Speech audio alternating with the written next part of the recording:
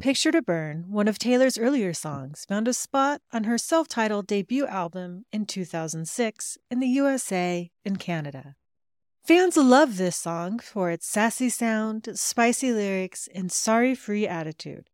For this song, Taylor had a co-writer, Liz Rose. Together, they came up with a breakup anthem that resonated with fans still navigating the roller coaster of relationships and breakups.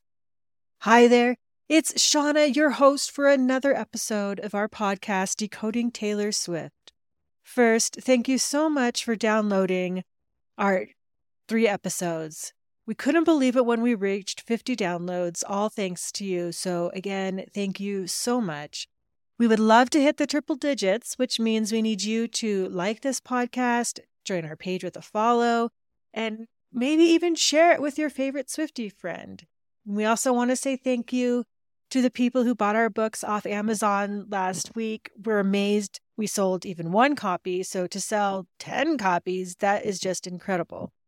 That said, we made a mistake when we put those books up on Amazon, so we have to recategorize them and get the series up there again, and we haven't done that yet, but we will definitely let you know when it gets done and you can purchase the puzzle books and see the incredible math and anagrams and word games that Taylor Swift has in every single one of her albums. With that, let's return to our lyrical analysis of Picture to Burn. From the outset, we hear Taylor light a fire in this song as she goes straight for the jugular in the opening lines, singing about how she, quote, didn't get her perfect fantasy, thanks to her muse's selfishness.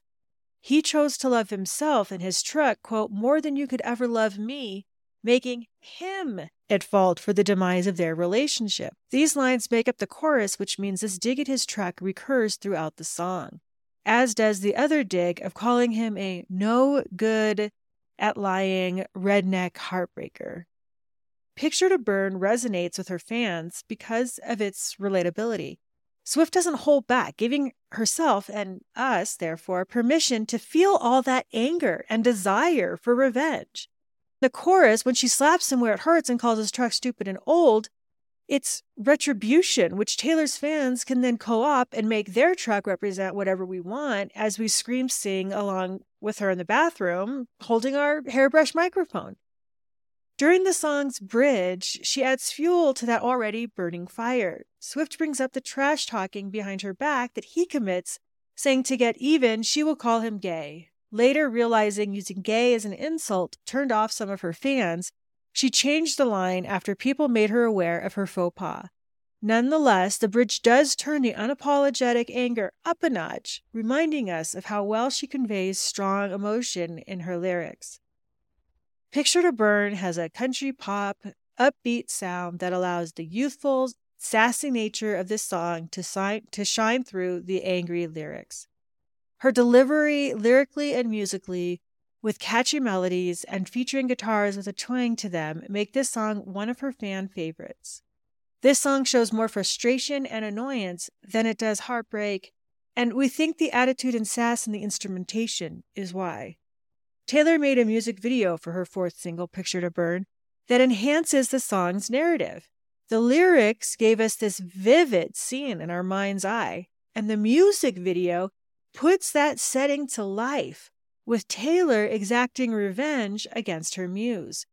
We even see her burning mementos from the relationship, including a framed, quote, picture to burn, if you will, while behaving vengefully playful. This song gives a tongue-in-cheek vibe more than it does an angry, vengeful one. The video stays true to that. Despite Picture to Burn being released initially in 2006, this song remains a favorite of fans from every generation, no matter when they became a Swiftie.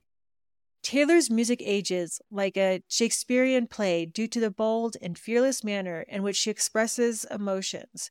Her music will see success for generations to come, in part due to the universal themes and honesty with which she talks about them, solidifying Taylor's reputation for relatable songs. Her songwriting has evolved over the past 18 years, but this song still holds up as one of her best. Because even at a young age, Taylor knew how to capture the human condition in 4 minutes or less. Unless she generously gives us more, of course. But most often, It's under 4 minutes.